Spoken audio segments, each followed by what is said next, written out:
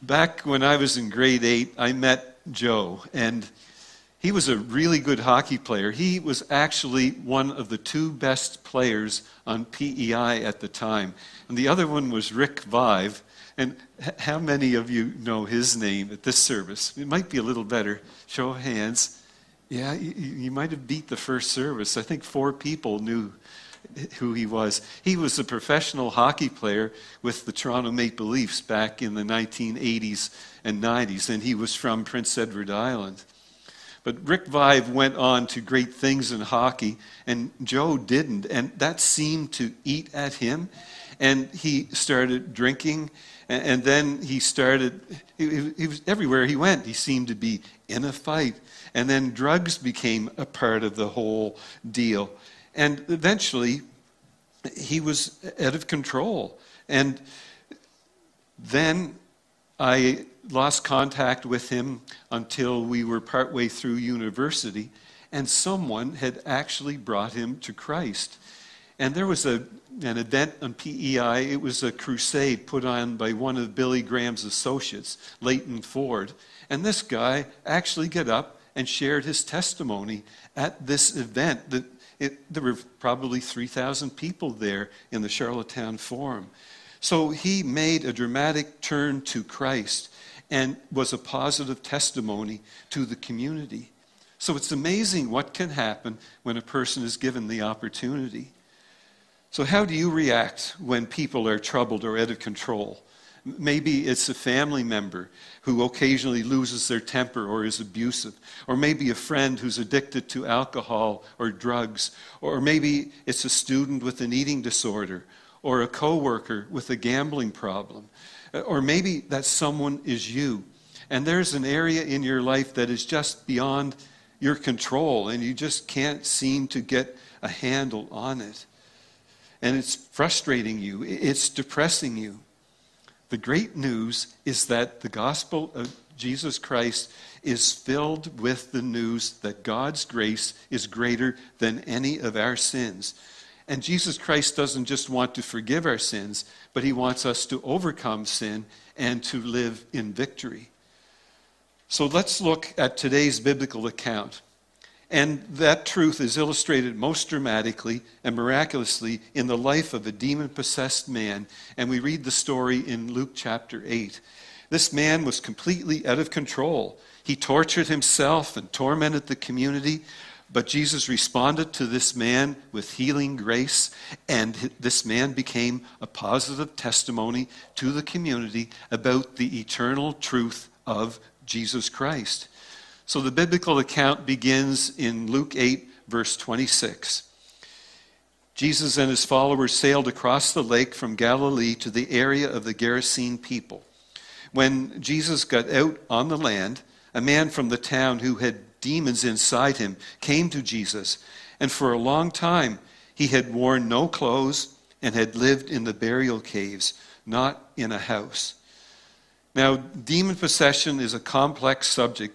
But the Bible teaches that there is a war going on, a spiritual war that we can't see physically.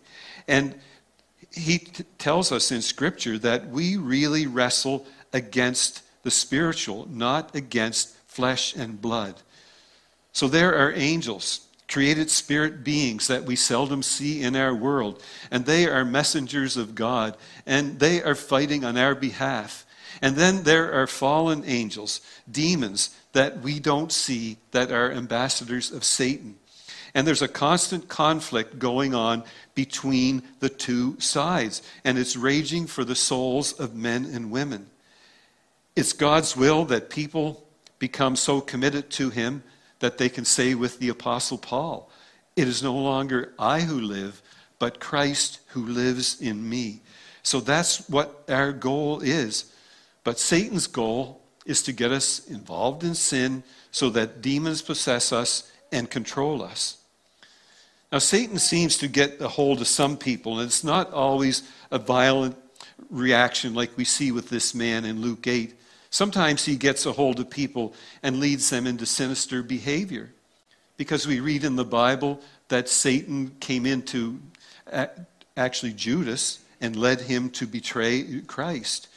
And then sometimes it's a supernatural insight, like in Acts chapter 16, where Paul encountered a young woman who was possessed with a demon, and she actually was making a fortune for her masters because of her ability to predict the future. Movies like The Exorcist, The Omen, or Poltergeist, and others like that deal with demon possession. And I wonder if people like Adolf Hitler or Charles Manson, and I'm beginning to wonder about Vladimir Putin, I'm wondering if they have crossed that line as well. But you read the Bible, and demon possession doesn't seem to be very prominent in other times in biblical eras as it was in Jesus' day. And it's not as prominent in our age as well. I've been in ministry for almost 40 years, and I can't say that I've seen a real case of demon possession and then an exorcism. And why is that? There's some possible explanations. One is, I'm not as much a threat as Jesus was, so Satan's not worried. He doesn't have to bring out the big guns with me. I don't think that's what it is. Some believe that Satan was mounting a counteroffensive when Jesus began his ministry. So he was pulling out all stops. He was doing everything he could to frustrate the efforts of Jesus. But maybe so, not really sure. Another explanation why we don't see as much demonic influence in Canada is because we're a so-called Christian nation, and the church has stifled Satan's influence. But missionaries in pagan countries report clear cases of demon possession, but they're rare in Christian Canada. But I don't think so. When I start talking about Canada as a Christian country, we're starting to lose that. But I like this explanation, and that is the fact that prior to the arrival of Jesus and his subsequent death, burial, and resurrection, Satan had power to actually enter into people without their permission. But after Jesus defeated death, Satan has been hampered. His power has been clipped, and he can't come in and possess someone unless they invite him. So we don't know a lot about demon possession, but I want you to notice what the demons did to this man. First of all, he was physically deprived. The Bible says that he didn't wear clothes for a long time. And then this man ran naked, and he lived in the burial tombs. Now, these burial tombs weren't like the cemeteries that we have today. They would actually cut these caves into the side of a hill.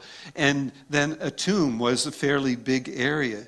So he was actually going into those at night, and he was sleeping there with a corpse. There would be rotting flesh in there as well. But that's where he was sleeping. Now, we have a lot of homeless people in our city, but their situation still isn't as bad as what is going on with this man. And he was spiritually defiant. Look at verse 28. When he saw Jesus, he cried out and fell down before him, and he said with a loud voice, "What do you want with me, Jesus, Son of the Most High God? I beg you, don't torture me." And he said this because Jesus was commanding the evil spirit to come out of the man. Now, I like the way the Message paraphrases this. They said, "What business do you have messing with me, Jesus?" And that's exactly what Jesus was about to do. He was going to mess with these demons.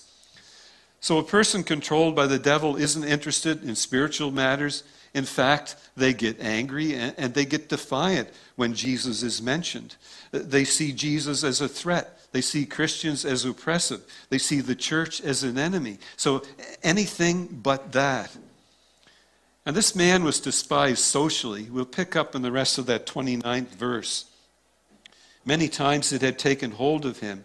Though he had been kept under guard and chained hand and foot, he had broken his chains and had been forced by the demon out into a lonely place. So the guy is a loner.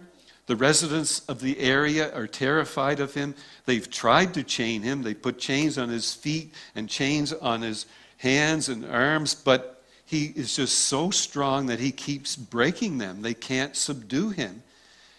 And he was emotionally disturbed. The scriptures say night and day among the tombs and in the hills, he would cry out and he would cut himself with stones. So he was personally miserable. He didn't sleep much. He mutilated his body. This man was tortured by many demons. And the local residents, they're terrified of this man. No one would go there. Children were warned by their parents, now don't go play anywhere near Gadara. Remembering back to our childhoods, there were always those neighbors that our parents warned us to stay away from. Just a little eccentric maybe, or they might be a little concerned if you walked onto their property. But there was this one guy in the neighboring community to us, and he was bad. People said he had been kicked in the head by a horse and wasn't the same since, and I kind of believed that. But if you even walked on his property, he would be irate. Now today, if people were walking their dogs and they stopped on his property with their dog and their dog did their bathroom things, he might have actually hurt somebody.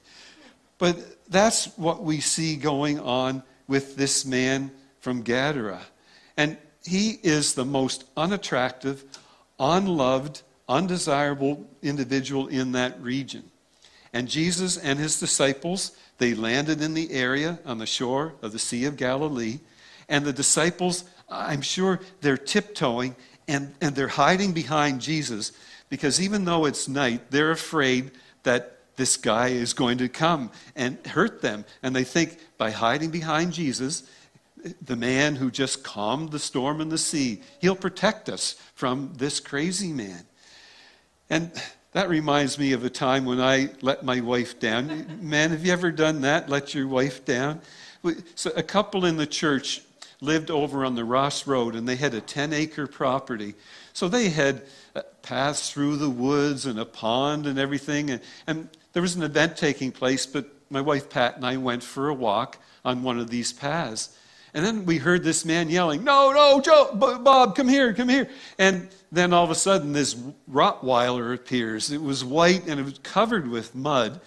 And I had white shorts on. And I guess I kind of hid in behind my wife so the dog wouldn't jump on me. And she said, did you actually hide behind me? And she figured it was out of fear that the dog was going to bite me. So I'm sure that Jesus felt the same way. Are you guys hiding behind me? Stand up. Be a man here. And then, I've lost my place. So the guy does appear. All of a sudden, he just charges out of the darkness and screaming at the top of his lungs, like, what do you want with me, Son of the Most High God? And you all know what it's like to be surprised by someone. It frightens you. And then Jesus' response in verse 30, I love. He said, what is your name? And he answered, and with a pitiful reply, Legion, because many demons were in him. Now a legion was a Roman army of 6,000 soldiers. So that's how many demons he was saying were inside of him. And Jesus didn't run away from him. Jesus didn't condemn him, but he was full of grace and compassion. He created this man. He knew this man. He loved this man, and he wasn't going to let him down at this point. Now the demons, they begged Jesus not to send them into eternal darkness. And in your translation, it might say abyss. And that word actually isn't referring to hell. It used 3 to 4 times in the Bible, and its meaning is the bottomless pit or the deep. And it must have been some incredibly undesirable place where demons were placed when restrained by God, because these demons were saying, don't throw us there, don't place us there. So in 32, a large herd of pigs was feeding on a hill, and the demons begged Jesus to allow them to go into the pigs. So Jesus allowed them to do this, and when the demons came out of the man, they went into the pigs, and the herd ran down the hill into the lake and was drowned. Now there's a lot about this I don't understand, Why would the demons want to be sent into the pigs? Did they think they would be safe there? Or were they so terrified of being disembodied spirits that they would rather be in animals? And why did the pigs run down that hill into the water? Did the demons cause them to do that? Or did Jesus cause them to do that? So this could be a demonstration of what he had just done, how many demons had just come out of that man. And the biggest question is why the people of the nearby town were so upset about it. Look at verse 34 and following. When the herdsmen saw what had happened, they ran away and told about this in the town and the countryside. And people went to see what had happened.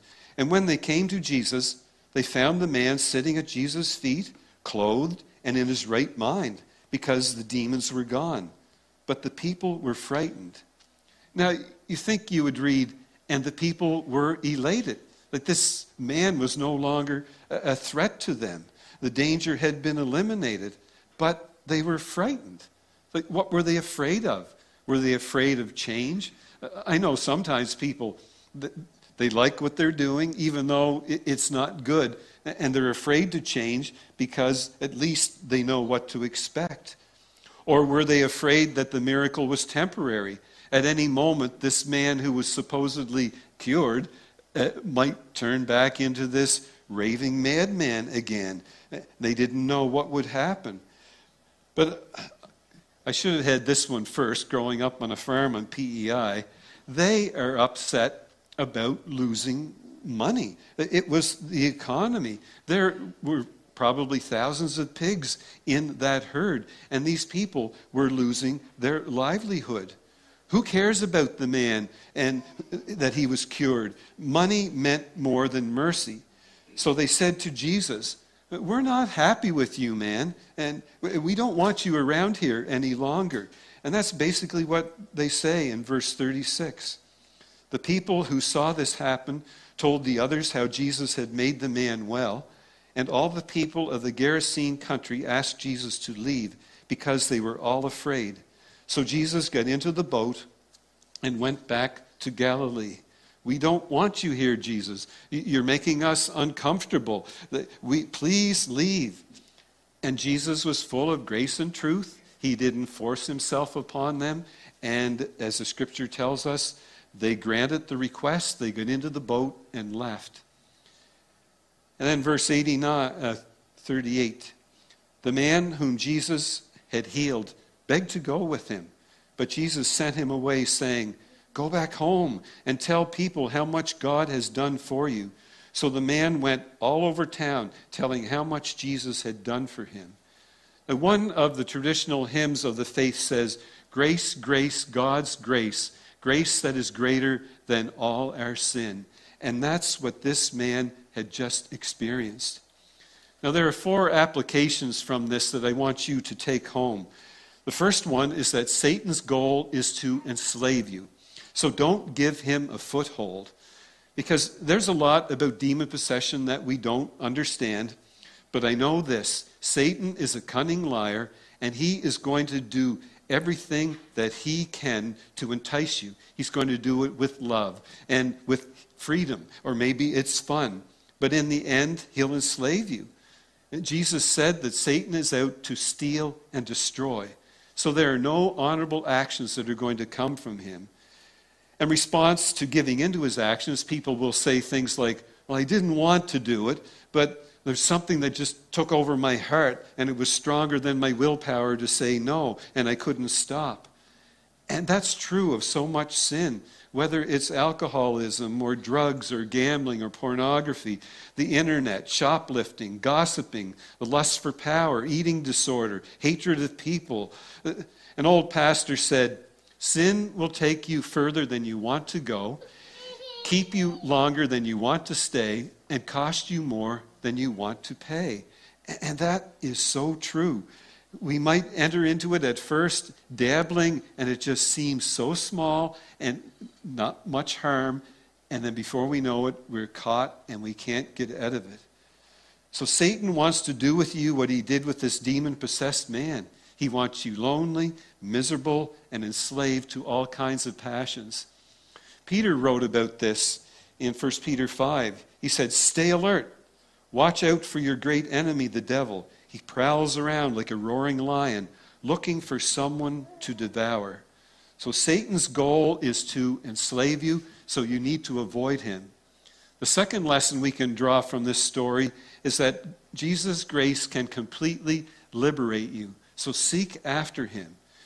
You can't resist the devil, and he'll flee because he'll come back and try to catch you in a weaker moment. That's why the Bible says, submit yourselves to God, resist the devil, and he will flee. So if you commit yourself totally to God unconditionally, then resist the devil, he is going to leave. He can't stay around you. Maybe you have an addiction right now that's so entrenched that you wonder if there's any hope for release. But I'm here to tell you that Jesus Christ and his grace can help you overcome. You may have wounds and scars from the past, and you're thinking that nobody can ever accept me, nobody can ever love me again. But I want you to know that Jesus Christ is your friend, and he wants to transform you. You may have so much bitterness in you that you lash out at Christians. Maybe you even feel uncomfortable being here this morning. Someone has brought you here, or you're watching and you're not that comfortable. Well, I want you to know that Jesus is full of grace and truth, and he refuses to be intimidated by your defiance. And he's asking right now, what's your name? How can I help you? Vincent Damon Fernier, you won't know that name at all because that was the birth name of Alice Cooper, who back in the 1970s was the most extreme rock singer in the world. And he wore outrageous clothing. I know some of you say, who's he? Go home and check him out. Google when you get home. But he wore the most outrageous clothing and makeup. And on stage, he would drink from a skull. He would perform mock hangings and electrocutions. He performed with snakes hanging around his neck. He was called the master of shock rock. And he performed songs like Love It to Death, Killer, Welcome to My Nightmare, Trash. And even though I was a teenager at the time, when you're supposed to be rebelling and accepting of everything but your parents, I thought the guy was crazy. I thought maybe this is demon possession. It has to be to explain his bizarre behavior. But I later discovered that he was a pastor's son. And then, okay, that gave me a little more understanding. Well, wait now. Not that pastors' kids act that way.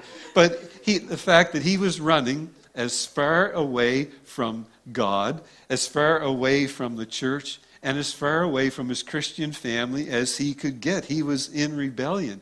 And I really feel for his father. Just imagine to be watching what your son was doing and to be so popular for it.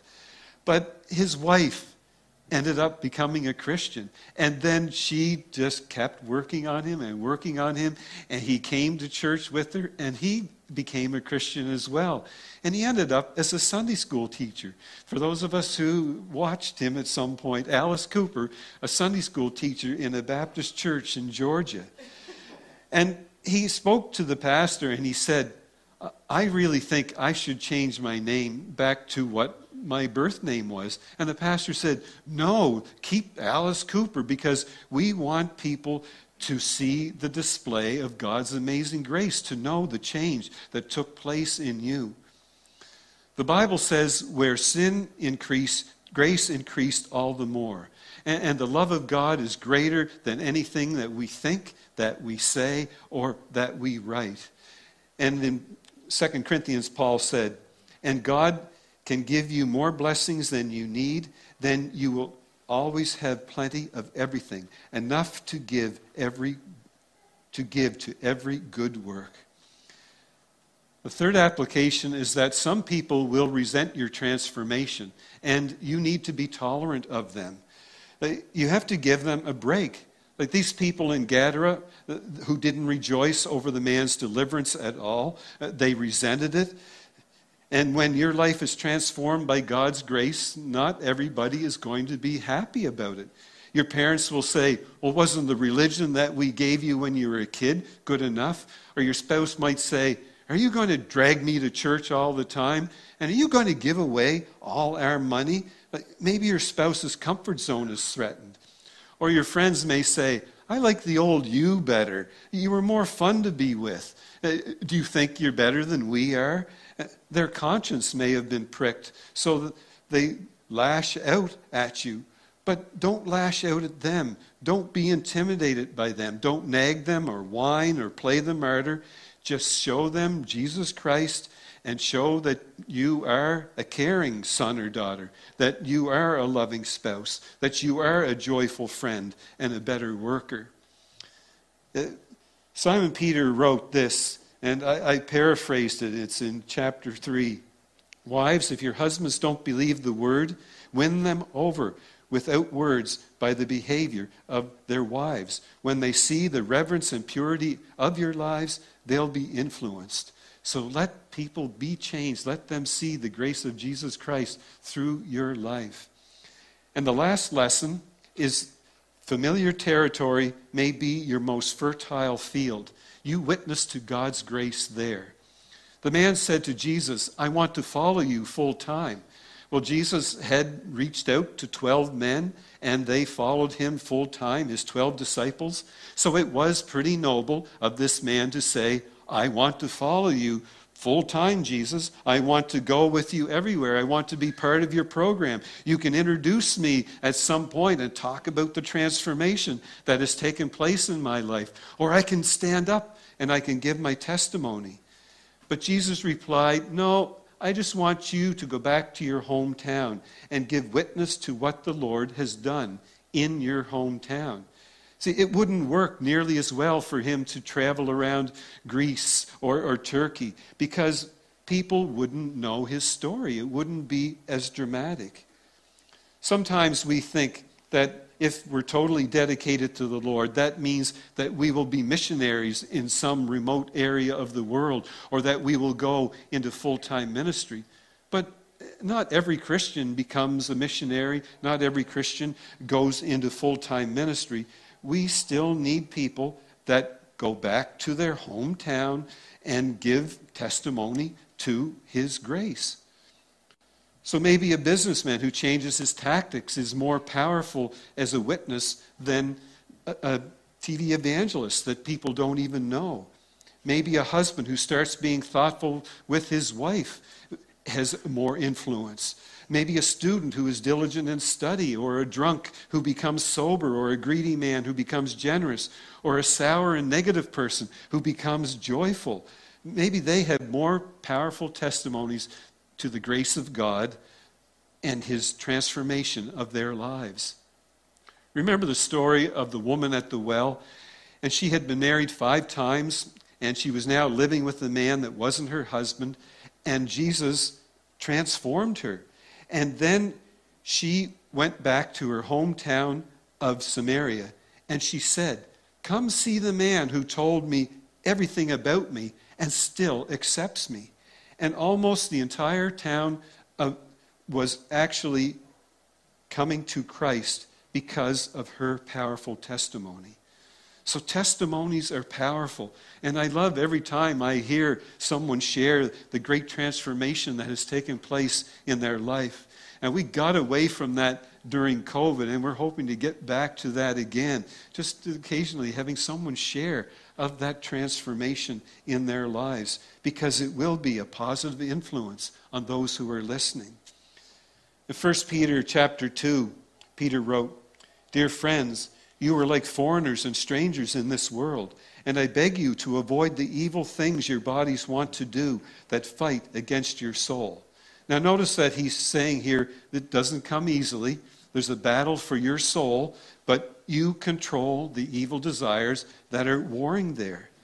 And the next verse says, people who do not believe are living all around you and might say that you are doing wrong. Live such good lives that they will see the good things you do and will give glory to God on the day when Christ comes again. So glorify God for his grace that he is changing you and that he is transforming you. John Newton was a sailor in the early 1700s, and sailors were noticed for being profane people, and he was one of the worst. He was actually known as the Great Blasphemer. And he was profane, he was coarse, he led many other sailors into disbelief. And in fact, he sank so low that he ended up becoming a slave trader. One time he was even thrown overboard, and they harpooned him to save him and bring him back on board the ship. So that's how far he had sunk in his life. But one time he was on a ship called the Greyhound, and it was in the midst of a terrible storm. And he just called out to the Lord for grace. And God granted that grace. And at the age of 39, the Lord turned John Newton's life around. And for the next 43 years, he preached the gospel of Christ in London, England. And he began to write hymns for his church. And one of the hymns he composed was entitled Faith's Review and Expectation. And the title was later changed to Amazing Grace.